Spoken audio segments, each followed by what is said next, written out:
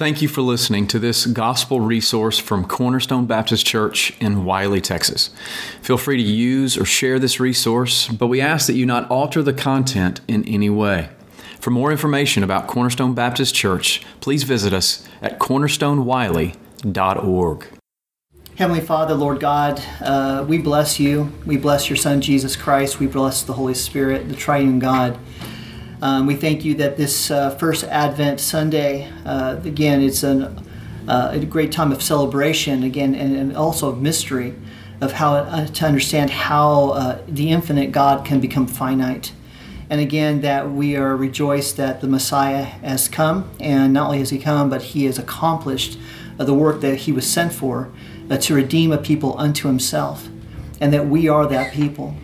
And so we bless you and we thank you for our time together. We do pray again as we continue our study of Pilgrim's Progress that, Lord, you would help us to be careful, that you would help us to think deeply about these things and to understand again that for some here, Lord God, they would be encouraged, that for some they would be challenged, that, Lord God, that you would have a message for each one of us here, that you would speak to us through your word.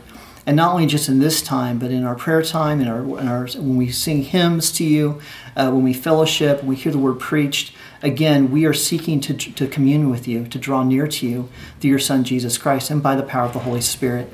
And so we bless you and thank you for this day, and we want to commit it in your hands and pray it in Christ's name. Amen. All righty, here we go. We do have some paper handouts up here for those of you who are old school still. There's nothing, no shame. I'm real old school. Speaking of old school. Thank you. Appreciate it. I know you're not talking about me. No, I was not. Yes, I was. Okay, yes. All right, we are past, again, Christian surviving the valley of humiliation and the valley of the shadow of death. You remember all that last week. And we are actually on page 1 of my outline. Now, I don't have the actual textbook with me because this morning, being the age that I am apparently, I'm forgetting things. My wife and I have this debate about who is forgetting more as we get a little bit older. And of course, I get out of the car, and I do have my handouts on my Bible, but I don't even have my Pilgrim's Progress book. So hopefully all my memory will not fail me now, and we can follow the outline pretty well. So what happens, as you remember last time, is that Christian was going through the valley of humiliation. Shadow of death. And in the midst of it, as we have the darkness and the demons and all these terrible things that are happening, he heard a voice, right? And not the voice we talk about, the voice of the tempter and of the accuser and so on, but he hears a human voice. He hears someone who's ahead of him who is quoting Psalm 23, all right? And it gives him encouragement. And so this is where we kind of leave off in the story. And you can see the very top here. I'm just going to read it, and we'll start unpacking it. So now as Christian went on his way, he came to a little ascent, which was built on purpose that pilgrims might see ahead of them. Therefore Christian went up, and looking forward, he saw Faithful ahead of him on his journey. Okay, let me just stop right there. So the other character, the other person is named Faithful. All right. Now, by the way, I love these names. All right, because again, this is going to be the companion that is going to walk with Pilgrim on this pilgrimage, and he's going to be this Christian friend who is described as being faithful. And how beautiful and how wonderful that is if you have a Christian friend who you can say, well, they're faithful. All right, they're faithful to the Lord. They're faithful to me. Okay, so this is a great blessing for Christian. So Christian sees this person ahead of him. He says, at this, Christian roused and putting forth all of his strength, quickly caught up with Faithful and even ran past him, so the last became the first. Then Christian smugly smiled because he had gotten ahead of Faithful, but not watching where he was going, he suddenly stumbled and fell and was unable to get back up until Faithful came to help him. Then I saw in my dream that they went on this very amiably together and had sweet conversation about the things that had happened to them, each of them on their pilgrimage. So this is really kind of comical kind of thing here is that, again, a pilgrim Christian sees the guy in front of him, and they're it goes down. And so Christian at this point is just tired of being behind this dude. So he's like, I'm just going to run. Okay, I'm just going to chase him, right? I'm going to catch up with him. And he runs, he's got the armor on, and he jets right past him. Okay, I don't know if there's like a little slope. I don't know if you ever had this happen before. You're running, and you go past the person, and he stumbles, boom, boom, boom, boom, boom, and he falls, right?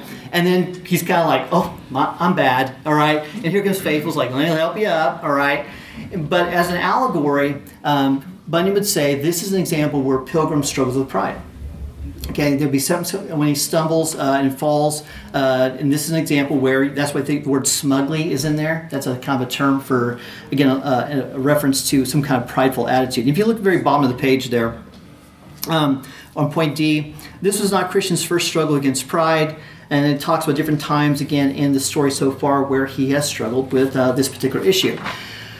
Now, and I also want to bring this up too because we'll be talking again about different temptations and different struggles that these pilgrims have. And for Christian, this is his particular, right? And it might be yours also. Okay, and so again, here's Christian who is a Christian who still struggles occasionally at times with being self-seeking or being prideful in some form or fashion. Now let's talk about on page 2 here, the value of Christian friendship. I've already made reference to again about the beauty of the name Faithful, but I also want to, it's deliberate on the title there, the value of Christian friendship. This morning in our prayer meeting we're talking about praying for one another, and again, what's the value of that, all right? And I'm going to make the observation, I think biblically you can make the observation, the importance of having brothers and sisters, being in fellowship, being in community, having these relationships again, that as we go through this pilgrimage of life, and as hard as it is and difficult as it is, there's times when we need encouragement, there's times we need accountability, there's times when we need to have someone come alongside of us who knows us, who loves us, who's willing to speak into our lives, and basically God's going to use that person to bless us. Right, and that's Faithful, but I would make the point here is that you'll see this with Christian from this point on, all right, is that up to this point he's been kind of walking solitary by himself, and then from this point on he's going to be with someone, and they're going to go through some very difficult times, but he's not alone. Right, God's with them, and of course this faithful Christian friend as well. That's why I've got some verses here which you're probably familiar with. You have Proverbs 17:17. A friend loves at all times, and a brother is born for adversity. You have Proverbs 27:6. Faithful are the wounds of a friend. I always love that one. I mean, do you have a friend who's willing to wound you? Right? But deceitful are the kisses of an enemy. And then, of course, Proverbs 27:17. Iron sharpens iron, so one man sharpens another. So from this point on, as they're walking on this path, they begin basically sharing their story. Okay, just like again, if you were meeting with someone, you were having lunch with someone, and they would ask you, "Well, tell me your story. How did you become a Christian? How did you get to this place, this point?" And that's what both of these guys are doing here. Now, Faithful begins his account by how he escaped the city of destruction, and so both Christian and Faithful are from the same place. All right, so they kind of knew each other, and Christian leaves first, and Faithful follows behind them, and they've been trying to catch up with each other. Basically, Faithful has been trying to catch up with Christian, and then they kind of pass each other, and they kind of but they've been trying. They know that each one's out there. It's interesting with Faithful that he doesn't fall into the slough of despond, right? When we're talking about the slough of despond, and again for Bunyan, since he's the author of this allegory, he struggles with depression. And we've talked about this before, right? So Faithful avoids this, and he gets to the gate, but he meets a person called Wanton. Okay, Wanton. Now, before we get into Wanton, I want to kind of read the little footnote here at the bottom. It says here, the fact that Faithful was untroubled by the slough of despond in contrast with Christian, and yet was severely tried by seductive Wanton, is intended by Bunyan to convey the important truth that according to individual characteristics, pilgrims are prone to be troubled by distinctive temptations. Okay, and that's one thing you see here, that everybody has kind of a different story, all right? And so, again, if I was talking with you about your walk with Christ, about how you became a Christian, your life story, there will be certain temptations, certain weaknesses, certain things that you're prone to, right? Now, if I share my story, we might have some agreement, but again, I may be strong in one area where you're weak, but it could be reversed as well. And every single person has unique temptations, unique struggles to their lives, all right? And sometimes they're the same, and sometimes they're different. And the reason I bring this up a lot of times is that we have a tendency to criticize those who, for example, I may have I don't have a problem with it in a certain area, for example, maybe with gluttony, or with, the 7 deadly sins kind of thing, with certain sins, and yet my brother might, Okay, and so what I might do again is I might think, well, you know what, man, that guy's he's weak, or that person somehow I may criticize them. Remember about last Sunday with Jeff was his sermon last week. Okay, Jeff talked about showing grace and mercy and kindness and humility towards the weaker brother, or a brother who's just different. Yes? Okay. And so, in this case here, same idea. Now, with this particular problem that Faithful is going to run into is the wanton woman. Okay. And you say, what's a wanton woman? Well, let me tell you on page 3, very top here. The wanton represents sexual immorality and moral failure. Her name means licentiousness and loose, reckless, and unrestrained, lewd and lustful, wild and wandering. She has a flattering tongue. Of course, the book of Proverbs talks a lot about this. Makes persuasion and persistent overtures, and promises all manner of content. Proverbs 7:18, but her proposal is deceitful. And of course, when we talk about immorality, the immoral woman, okay, this is like putting this, it's on the nose here, that we live in a society, of course, of great immorality. Okay, of great immorality. We're an immoral society, right? And so for a lot of Christians, they struggle with this. Okay, this is kind of one of those unspoken things we don't talk about in the church a lot, right? But it's dead on, all right? That a lot of people struggle with again, sexual temptation, things like that. And that's what happens here with Faithful. And what's interesting is that if you look at point 2 here, Faithful does not congratulate himself or commend himself for escaping from one. So again, she kind of does her temptation towards him and resists, okay? But when Christian speaks of Faithful's escape, Faithful responds by saying, "Nay, I know not whether I did wholly escape her or not." Again, kind of old English there a little bit. Though he assures Christian that he did not fall into sin, he doesn't assure himself with his fortitude or spiritual maturity in being able to resist sin. He understands how forceful temptation can be. He doesn't speak of the encounter lightly. Rather, he has a healthy suspicion of his own heart and a lingering grief over the charm of sin which so entice him. The experience has humbled him and made him more cautious, more dependent upon God's grace. And he kind of talks about the importance of humility and dependence upon the Lord. Also, you have here a quote from Spurgeon. Spurgeon, remember we talked about, wrote a book about the different characters on Pilgrim's Progress. And he will say at the very bottom of subpoint 3, observe that although Faithful did not yield to wantons tempting, he says, I know not whether I did not wholly escape her or no. The probability is that the temptations of the flesh, even when resisted, do us an injury. If the coals do not burn us, they blacken us. The very thought of evil, and especially of such evil, is sin. We can hardly read a newspaper report of anything of this kind without having our minds in some degree defiled.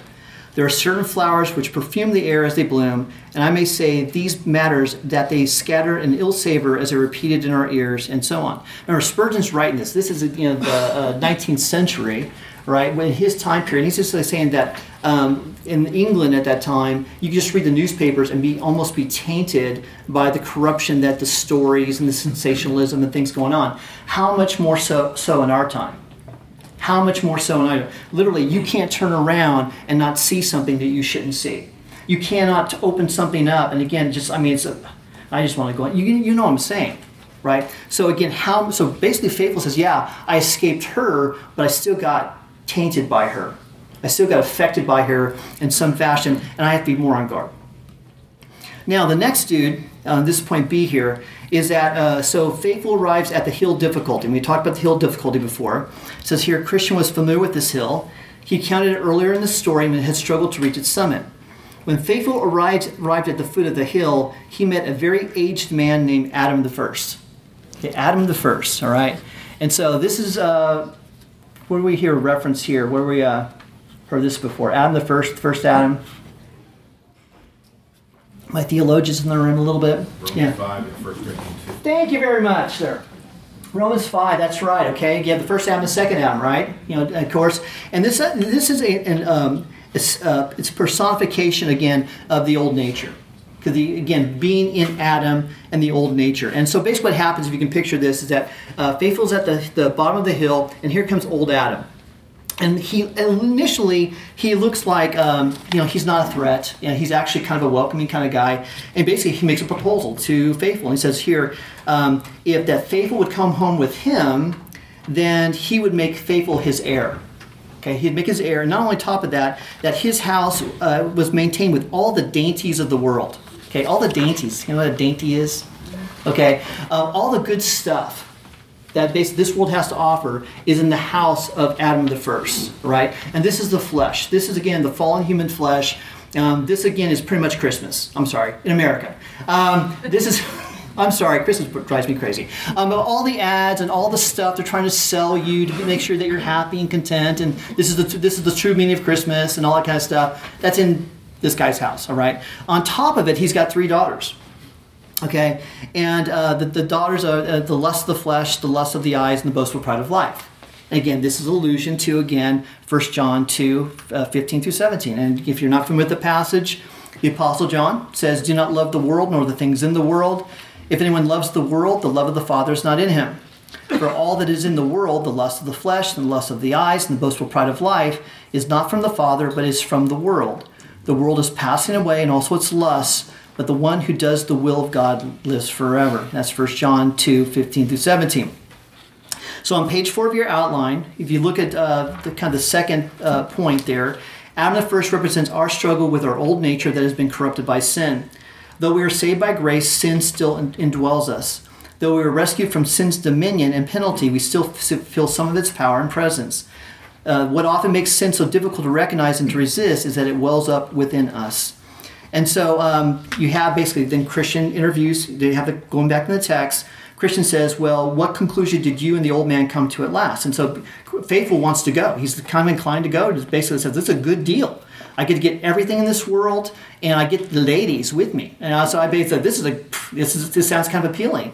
And then it's interesting, he says, as Faithful's talking to first Adam, it says here, at first I found myself inclined to go, for his words were very appealing to me, but as I talked with him, I saw written on his forehead, put off the old man with his wicked deeds.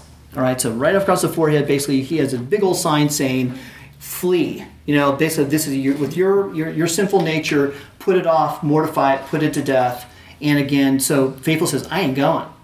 Right? You can take your goods, go. And then old man Adam gets violent and basically grabs at him as Faithful turns and yanks him. And it's kind of hard to explain, but it's just almost like this. He's tearing something from his flesh. It's a violent action. It's a painful action.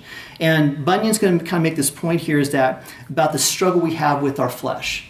Right? That again, it's a this body of death, as Paul's going to talk about in Romans 7, and a lot of times again, it's this war that goes on within us, and a lot of times it's painful, and as we fight against it, struggle against it, resist it, and it just goes on and on. So old man Adam tries to do this, and basically you're coming with me, and Faithful says, no, I'm not. You can see on here too is that at the very bottom here. Is at point 4, so Faithful will say, so I escaped and went up my way up the hill. Now this is where it gets interesting too, is that as he's going up the hill, difficulty is that someone comes up behind him. All right, I'm just going to read this and so you can kind of get an idea. Now when I had gone about halfway up, this is Faithful talking, I looked behind me and someone coming up after me as swift as the wind. He overtook me just about the place where the arbor stands. Remember the arbor, that's where Christian lost the scroll. Remember that place of rest. And so, and Christian goes, hey, I remember that place. I lost my scroll there. And he's still kicking himself a little bit about that, all right? And then Faithful kind of goes, but good brother, hear me out. Basically, it's something Faithful has to tell Christian, like, let me tell my story, okay? As soon as the man overtook me, he gave me a blow and knocked me down, nearly killing me. When I somewhat revived, I asked him why he abused me so. He replied, because of your secret inclining to Adam the first. With that, he struck me another deadly blow on my chest and beat me down backward, so I lay at his feet as dead. When I recovered again, I cried to him for mercy, but he said, I do not know how to show mercy. And with that, he knocked me down again. No doubt he would have made an end of me, but that one came by and commanded him to refrain. Okay, so this is kind of a really violent thing here. Here's Faithful going up the hill. There's the arbor saying, hey, I'm able to stop here and take a little break. And then this guy comes behind him and knocks him down, right? And just as to knock him down, he's like beating him, right? And it's like, if you can imagine, okay, it's like, what's going on here, right? What did I do to deserve this? And every time he tries to get up, here's this guy knocks him back down again. And what is symbolic is the law, okay? The law. And so if you go look at on here, on the outline here, point 5, Moses represents the work of the law. This is Moses, basically the man who's beating him down. Faithful struggle with Moses affirms that we can never achieve or maintain a right standing before God on the basis of our own efforts of obedience. No matter how successful we have been or how much progress we seem to make, our works can never save us. Our efforts can never satisfy God's righteousness. And so again, here's this idea of that if you understand God's law and if you're being judged by God's law, it's severe. It takes. I had a great word and just lost my mind here. The point is, again, it condemns us. It reveals our sin. It condemns us. It cannot save us. And again, and in this case here, this is where if you look at point 7. We need one greater than Moses, who, if we are find the help we need. The law cannot show us mercy or give us life, but can point us to the one who can. The law is our tutor to bring us to Christ, and we may be justified by faith, Galatians 3:24. The law kills, only the Spirit can give life, 2 Corinthians 3:6. When faith was left dead at the feet of Moses, he had no hope in himself. But God in his mercy sent a rescuer. And of course, again, that's Christ basically saying, restraining Moses in this in the situation where, again, faithful was condemned because of his inclination to go. All right, real quickly on page 6 here, I want to read the second paragraph on the application real quickly here. It says, here in the path, these two brothers cheer and admonish one another. We are each prone in varying degrees to different fears and temptations. We don't have all the same strengths and weaknesses. There's the blessing of Christian discipleship that we can share our joys and struggles on the journey. We can learn much from one another as we pray for and encourage one another along the way. Let us resolve to walk together in faith and continually point one another to the hope we have in Christ alone. Okay, so this is kind of the ground. This is Faithful's story. They're done with it, okay? And now they're actually on the path, and they notice there's a dude. There's a person in front of them, all right? And this is going to get interesting. You can see in point 3 here, his name is Talkative. Okay, Talkative, all right? And it's right on the nose, right? And you think about people who just won't shut up, all right? Now, that's not the person. All right, this is not a person just having self-control and just talk. This is a person that kind of scares me, quite honestly. So it goes on here. It says, moreover, I saw in my dream, as they went on, Faithful happened to look on one side, and I saw a man whose name was Talkative, walking at a distance beside them. For in this place there was room enough for them all to walk. He was a tall man, and somewhat better looking at a distance than near at hand. Okay, all right. Okay, Faithful addressed Talkative in this manner. So here comes Faithful. He's going to take the initiative. He's going to go talk to Talkative. All right.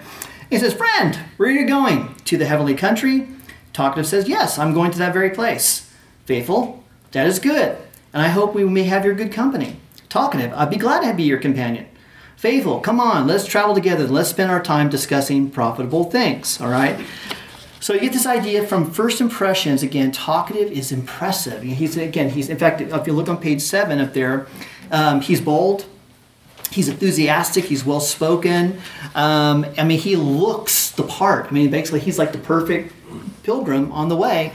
And Talkative Faithful is excited about this. Like, hey man, we found a keeper. This guy's high quality stuff, man. We got to go on the celestial city. And Christian, here we go. We got it. We got a guy. All right. And so some commendable things about Talkative here in the text. And I know there's a few here. He is cordial and gratified by the company of other pilgrims. He is fervent in how he speaks of his faith. He is walking the path of a pilgrim toward the heavenly country. He enjoys talking about the things of God. He expresses delight in God's word and knows his Bible well. He sees value in learning truth and knowing doctrine. He is concerned that there's little understanding of the gospel of grace. He affirms salvation by grace alone, apart from works. He is willing to address any subject, provided that the conversation is profitable. Now, here's the clincher. Here's the question that Bunyan is bringing up. Is he a true pilgrim? All right? Because things not always are as they appear. All right? What's shocking a little bit about to when I first read this, I've read this a number of times, but my first impression would be is like, this guy is a Christian. This guy is a pilgrim. And Bunyan goes, I don't think so. Right? So if you kind of go down to point B and C there, now the conversation shifts. Faithful steps aside to speak privately with Christian. Okay, so originally Faithful's talking to Talkative, and now he talks to Christian, and Christian's kind of off to the side watching everything, all right? And Christian knows what's up, all right? He knows what's up. So Talkative, he's the younger dude. He goes to talk to Christian and says, look, I found a really great guy to go with us, and Christian's going to set him straight, All right. So a Christian knows the truth about talkative. He knows of his reputation among family and friends in the sea of destruction. And I thought it was interesting too. He knows of his reputation. Okay. So what is your reputation outside these walls? What's your reputation with your neighbors? What's your reputation with your coworkers? What's your reputation with your relatives? Since we're kind of in this holiday season kind of thing. What's your reputation? I find a lot of times we don't really care about reputation, but as Christians we must care about our reputations because we represent Christ. Okay? And so for talkative though, his rep back in the city of destruction is not good. All right? Christian raises 3 serious concerns that should give faithful pause in his assessment of talkative. All right, so let's look at number 1 here. Though talkative speaks well, his life doesn't measure up to his talk. Okay, he walks a walk, but he doesn't talk. He talks talk, doesn't walk the walk. Okay, so faithful says, talking to Christian, and Christian says, "God forbid that I should jest, though I smiled in this matter, or that I should accuse anyone falsely. I will tell you something more about him. Talkative is for any company and for any talk. Just as he now talks to you, so he will talk when he is at the tavern. And the more drink he has in his head, the more talk he has in his mouth." Now this next line is very, very important. "True religion has no place in his heart, or house, or conduct. All his boast of religion lies merely in his tongue." And that's what scares me. Okay, because again, a lot of the focus, a lot of times, I'm speaking for myself here, okay, is about knowledge and information and truth and facts, and those are important, all right? But we're going to see here, talkative has all these qualities. Right? He's got the information, he's got the diploma, he's got the pedigree, he's got the impression, and from our perspective, he looks legit, he looks genuine. But Christian's going to say here is that I know him. Okay, not here, not in this setting. I know him where he lives. I know where he works. I know his family. I know his friends. I know his reputation. And everything about him says he's a hypocrite. We like that word, don't we? Okay, the hypocrite. And so in this case here, of course, the scriptures talk a lot about this. From Matthew's Gospel, which is taken a quote from Isaiah. "You hypocrites," Jesus speaking here, "rightly did Isaiah prophesy of you. These people honor me with their lips, but their hearts are far from me. But in vain do they worship me, teaching as doctrines the precepts of men." You have 2 Timothy 3:5, where Apostle Paul writes, "They maintain the outward appearance of religion, but they have repudiated its power. So avoid people like these." And you're going to hear the term a lot: the power of religion, the substance of religion, the reality of religion. Okay, is there really, again, anything that's real spiritually in the heart? Then you have, of course, the book of James here. James is really going to be important in our whole discussion here, but just James from chapter 1, "Therefore, putting aside all filthiness and all that remains of wickedness, in humility receive the word implanted, which is able to save your souls. But prove yourselves doers of the word, and not merely hearers who delude themselves. If anyone is a hearer of the word and not a doer, he is like a man who looks at his natural face in a mirror. For once he has looked at himself and gone away, he has immediately forgotten what kind of person he was. Well, the one who looks intently at the perfect law, the law of liberty, and abides by it, not having become a forgetful hearer but an effectual doer, this man will be blessed in what he does." And there are tons of passages just like this, right? And so, talkative doesn't measure up. He talks, but he doesn't walk. And then I like the next point here on page 8. Talkative appears to be a passionate pilgrim. His life looks better from a distance than close up. All right? And this is, again, and I'm going to read this. This is what Christian's going to say. "His house is as empty of religion as the white of an egg is of flavor. At his home there is neither prayer nor repentance for sin. Even the brute animals serve God far better than he. To all who know him, he is the very stain, reproach, and shame of religion. Because of him, God's name is blasphemed at the end of town where he dwells. Thus the people who know him say, a stain abroad and a devil at home. His poor family finds it so, as he is such an ogre. He is so unreasonable with the servants and scolds them so that they neither know what to do with him or how to speak with him. Men who have any business with him say that it's better to deal with infidels than with him, for then they would have fairer dealings. For talkative would go beyond them to defraud, beguile, and cheat them. He also brings up his sons to follow his steps, and he finds, if any of them, a foolish timidity, For so he calls the first appearance of a tender conscience, then he calls them fools and blockheads, like Charlie Brown, and will neither employ them nor recommend them to others. Okay, this guy is bad. Okay, but again, this is my thing that about hypocrisy is that how many times at church you learn to play the game. You learn to play the game, right? You have the outward appearance, you know how to speak, right? You learn the lingo, the Christian lingo. You dress up kind of nice, better than me, and you pay your tithe or you sing the songs, whatever. And the point is, but what happens after church? Okay, because I've been convicted by this all the time. Yeah? I'll hear a sermon, I'll hear something, the Lord's convicted me, those spoken to me, and then I'll go home and the challenge that to apply it, to live it, right? And what about Monday? What about Tuesday? And again, all these people, again, if you really want to know kind of who my testimony, talk to my wife. Talk to my children. Talk to my students. Talk to my coworkers. Talk to my relatives. Because I would hope, again, I would pray again by God's grace that then when they talk about me, they talk about Jesus. You see something about Jesus. They're again, and this is not sinless perfectionism, because if you talk to my wife and my kids, anybody who knows me will tell you, okay, that yes, there are times when I do sin. But by God's grace, there's repentance. And by God's grace, there's asking for forgiveness. And there's you're trying to live out the gospel in front of people. But this guy here, this is a total act, right? And sometimes in the church, there are people who are just like this. And that's why from the pulpit and in the fellowship and so on, you're going to have faithful who's going to be faithful to talkative, and he's going to challenge him. He's going to challenge him. Do you live this out? Where's the power of of salvation, of religion? Where's the substance of it? Has your heart truly been changed? So, Christian's pretty severe with this guy.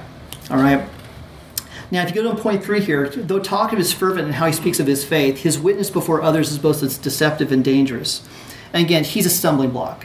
And this is a thing you'll find, again, when someone sins, again, is that you're bringing discredit upon the gospel, discredit upon Jesus Christ. And I know for me, and I'm not using myself as an example, but again, that is one of the most grievous things to me, to besmirch or to somehow deny Jesus or somehow cause him to be less beautiful, or I'm not treating God as holy as he should be in my life. This guy basically is a stumbling block. And you know what Jesus talked about, stumbling blocks. Pretty severe language. So on page 9 here, faithful confronts talkative. And so, talkative has been waiting. He's been waiting for something to talk about, right? He's just kind of biding his time. And then faithful comes up to him and says, okay, I want to talk now. And talkative says, man, I thought we'd be talking about a lot of stuff already. And so Christian says to him, okay, so Christian gives advice to faithful, says, this is what you need to say. So I go to him and enter into some serious discourse about the power of religion. Then ask him plainly, when he is approved of it, for that he will, whether the power of religion is set up in his heart, house, and conduct. And so again, the sub-point on this, on point 1 there, is that talkative's desire for conversation allows faithful to choose the question. And this is the question. What are the evidences of saving grace in the heart? What are the evidences of saving grace in the heart?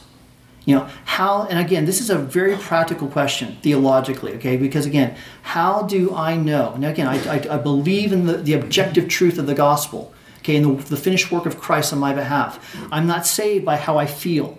I'm saved by the truth of what Christ is, who he is and what he's done, right? But I do want to see again, if I'm born again, I have a new heart, and you have a new heart, right? And there's new desires now. Right? We talk about, again, Galatians chapter 5, the fruit of the Spirit, love, joy, peace, patience, kindness, goodness, gentleness, self-control, right? That better be in some manifestation of my life. First commandment, love the Lord your God with all your heart. Love your neighbors yourself. Second commandment, etc., etc., etc. Now I want to be pleasing to him. I want to obey him, right? I want my life to be light and salt in this world. And so the point here is that there needs to be evidence of new life, of this new relationship in some form or fashion.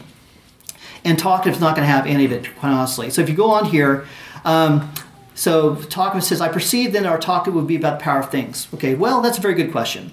And I should be willing to answer you. First, so talkative's just got rattling off stuff here. Where the grace of God is in the work of the heart, it causes a great outcry against sin. Secondly, and then Faithful stops him. Okay, wait, we'll take one point at a time. Let's just unpack what you're saying here.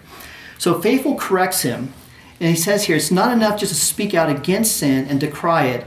We must hate it and flee from it. Okay? And because you know what Talkative says here, where the grace of God is at work in the heart, it causes a great outcry against sin. So in other words, something about it says, in my heart or in my opinion or perspective, something's wrong. And says, that's not enough, Faithful says. Faithful says, again, do you hate it? Okay? And so, for example, if you read this, when you read scriptures a lot of times, you'll see verses like Psalm 97:10, where it says, hate evil, you who love the Lord. Or Psalm 119, verses 104 and 113, the fear of the Lord is to hate evil. You have Amos 5:15, hate evil, love good. You have Romans 7. Romans 7 is really important in this whole context here, where Paul says, but I am doing the very thing I hate. Right? So again, one of the evidence of a changed heart again is that all the stuff that I do, all the things I don't want to do that I do, again, I hate it. I loathe it. I despise it. I look forward to the day when that sin will be removed from my life. And it is, as Paul talks about in Romans 7, it is this battle in Galatians 5 as well. And the talk basically says, hey, you're trying to trap me. Okay, I get what you're trying to do here. You're trying to be tricky here. And Faithful says, no, I'm just trying to be precise here. I'm just trying to get to the heart of the matter. And so let's talk about your second sign here. What's the other thing you would bring up? And Talkative says at the very bottom, page 9, great knowledge of gospel mysteries. Faithful tells him this evidence should have been mentioned first, but it's also false. It's possible to know much about the gospel and the things of God, yet be nothing, and so consequently be no child of God. Now, a go-to passage for this is not the only passage, but I'm just throw this one in here, is 1 Corinthians 13. 1 Corinthians 13, where the Apostle Paul writes, though I speak with tongues of men and of angels, but do not have love, I become a sounding brass or a clanging cymbal. And though I have the gift of prophecy and understand all mysteries, there's our word there, and all knowledge, and though I have all faith so as to remove mountains, but I do not have love, I am nothing. And this is my concern again about for myself again, is that it's important for me to desire, to know, to understand, to grow spiritually, to seek the mind of Christ, to be transformed by the Word of God, and to grow in godliness, okay? But again, if it's just words, if it's just knowledge, if it's just me trying to impress people, but there's no substance there, then there's something wrong, right? And the reason I bring this up is that unfortunately there's a lot of people, okay, who think they're Christians because they have a lot of knowledge. But there's no life. There's no love. So on point C there, Faithful points to Jesus' words of his disciples. If you know these things, blessed are you if you do them. John 13:17. It's not enough to know truth if our knowledge rests on the bare speculation of things. We need knowledge that compels us to obedience. Knowledge that is accompanied by the grace of faith and love, which puts a man upon doing even the will of God from the heart. Faithful concludes that the resolve of the psalmist to be a doer of the word, and of course you see this all over in the Psalm 119 in particular.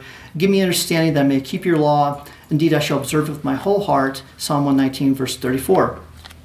Talkative says, you're trying to trap me, you're trying to set me up here. And Talk says, I'm not trying to trap you. So Faithful says, well, if you please propound what's another sign that shows this work of grace that reveals itself in his heart? And Talkative says, well, I'm going to see we just won't agree on anything. Okay, you have your view, I have my view, and basically we're not going to be able to have a profitable conversation. So what you have here is that Talkative is going to say, well, okay, why don't you just propose something, just say something here. Okay, so Talkative says, you may if you desire. So Faithful's going to say, to the person who has saving grace, there's a couple points here. Number one, he feels the weight of his sin. The Spirit works in his heart, convicting him of sin and of righteousness and of judgment, John 16:8. He grieves over his sin and is convinced of the certainty of impending judgment due to his sin. He believes God's word, that he who does not believe will be condemned, Mark 16:16. He senses his great need for rescue and relief. He cries out with Paul, O wretched man that I am, who will deliver me from this body of death? Romans 7:24. And with David, I will declare my iniquity. I will be in anguish over my sin. Psalm 38:18. Number point 2. Another saving grace is he turns away from his sin. and looks to Christ for hope and forgiveness. He repents and believes in Christ alone to save him. He has no hope in himself or any other. Jesus has the words of eternal life, John 6:68. He believes God's word and trusts in the promises given to us in Christ in the gospel. We are justified by faith in Christ, not by works of the law. And you have verses that just support this over and over and over again. Number 3, he has a hunger and thirst for righteousness. Saving grace changes his desires. He learns to love what God loves and hates what God hates. He desires to live a life pleasing to God. He pursues holiness and obedience to the Word of God. You have from the Beatitudes, Matthew 5:6, blessed are those who hunger and thirst for righteousness, for they shall be filled. You have Revelation 21:6, and he said to me, it is done. I am the Alpha and the Omega, the beginning and the end. I will give the fountain of water of life freely to him who thirsts. And then, of course, James, going back to James here, James 1:25, but he who looks into the perfect law of liberty and continues in it, and is not a forgetful hearer, but a doer of the work, this one will be blessed in what he does. Point 4, another evidence. He finds joy and peace in knowing Christ and living for him. He is humbled and grateful for all that Christ has done for him. He is indwelt and empowered by the Holy Spirit. The Spirit works in his heart to produce fruits of righteousness and break old patterns of sin. His life is no longer marked by selfishness and vain ambition. His joy and delight is to serve the Lord. And you got tons of verses that tie into this, and I'm not going to do that, read all of these just for the sake of time here. But your application here on page 12 here, that saving grace is evident to the person who has it, though he may not be always to discern these evidences because of the ongoing struggle with remaining sin. This is one reason why we need others to walk with us in the Christian life, to help us to see how far we've come, to encourage us along the way, and to continue to exhort us to press on, flee from sin, and follow Christ. Okay, any questions up to this point? I've been gabbing for a while. My throat is parched. Any comments, thoughts so far? Last couple of times you guys have been really, really quiet, which scares me. I've been trying to be provocative, and maybe I'm... No. Yes, sir. So for me, one of the things that feels like a big issue is sometimes I do feel like talkative, but also those first couple evidences I felt, the weight of sin and the Christ alone aspect, yeah. But every once in a while, you just don't feel like you have that much of a hunger and thirst for righteousness. You're right. And you feel really convicted, and the hunger and thirst comes from the power of the Spirit, not from any works of the flesh. Right. And sometimes you're almost like you fall into some legalistic thinking where it's just like, well, I got to do something, even if I don't feel like it. And I was wondering what you think about those kind of convictions and the balance. Okay. Before I answer, what about someone to take a stab at it? I've got some godly people in this room who could answer this. Come on. Yes, ma'am. I don't think I rank up with the godly people. Yeah, well, yes, you do. But I think the fact that you feel that Yeah. says that your mind is in the right place. Right. When that goes away, You're in trouble. yeah, Yeah. you become callous towards those things. Right. Gia? I don't think that it's legalism when your heart is not in a particular place and you say, but I am going to do this because it is the right thing to do. We do that in marriage all the time. Right. Yeah, you look at your husband and you go,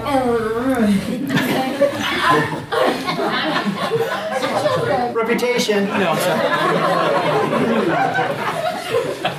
not one of those godly people, I guess.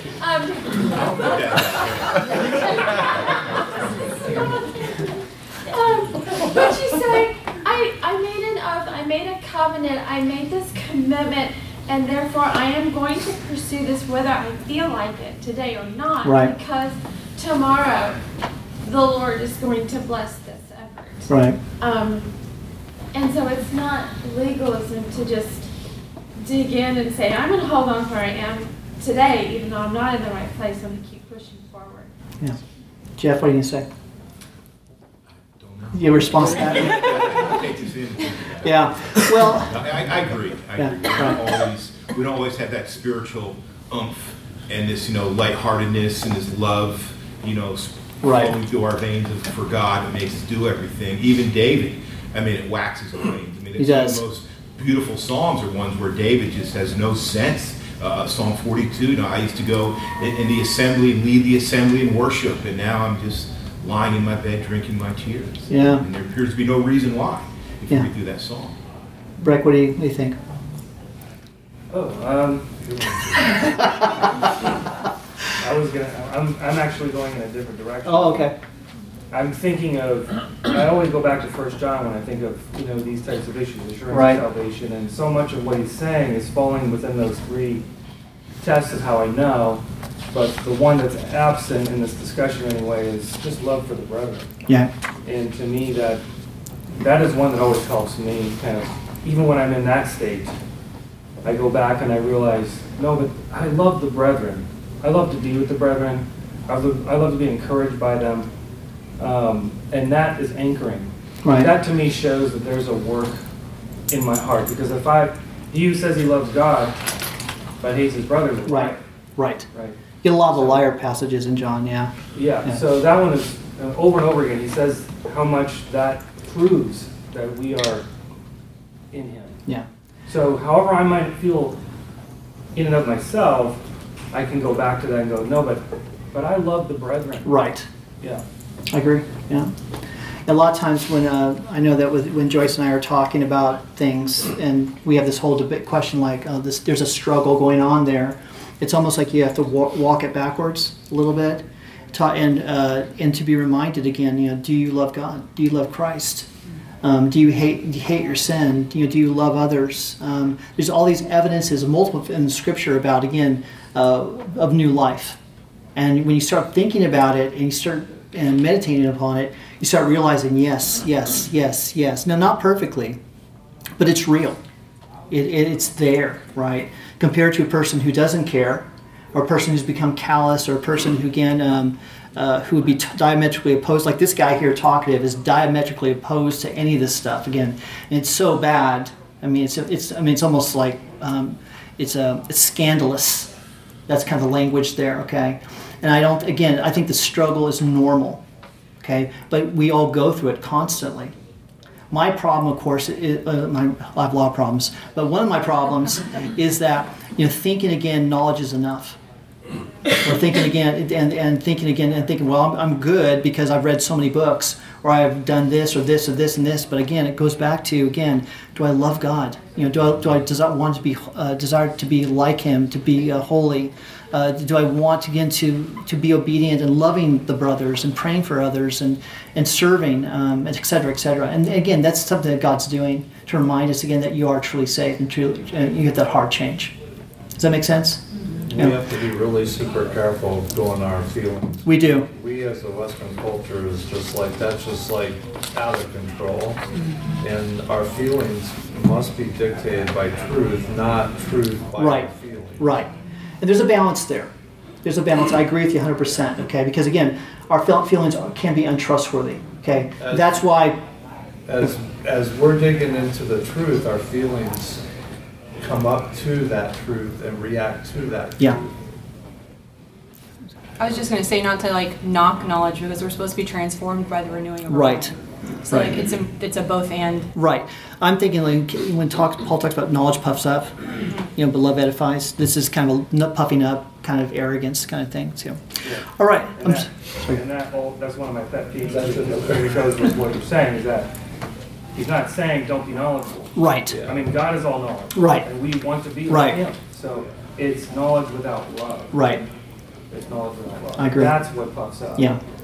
Okay, so talkative is going to get ticked off. Big surprise. Okay, and basically says, "I don't want to be with you anymore. I'm going to take my ball and go." And so they depart. All right, and but talkative tried to witness to him, and then what's going to happen next is evangelist is going to show back up again. He's going to have a conversation with these two guys, saying he's going to encourage them in the faith. Say you've come a long way. God's with you. This is great. But unfortunately, you're going to a place called Vanity Fair. And that's where we're going to stop it for next week. All right? Have a blessed day.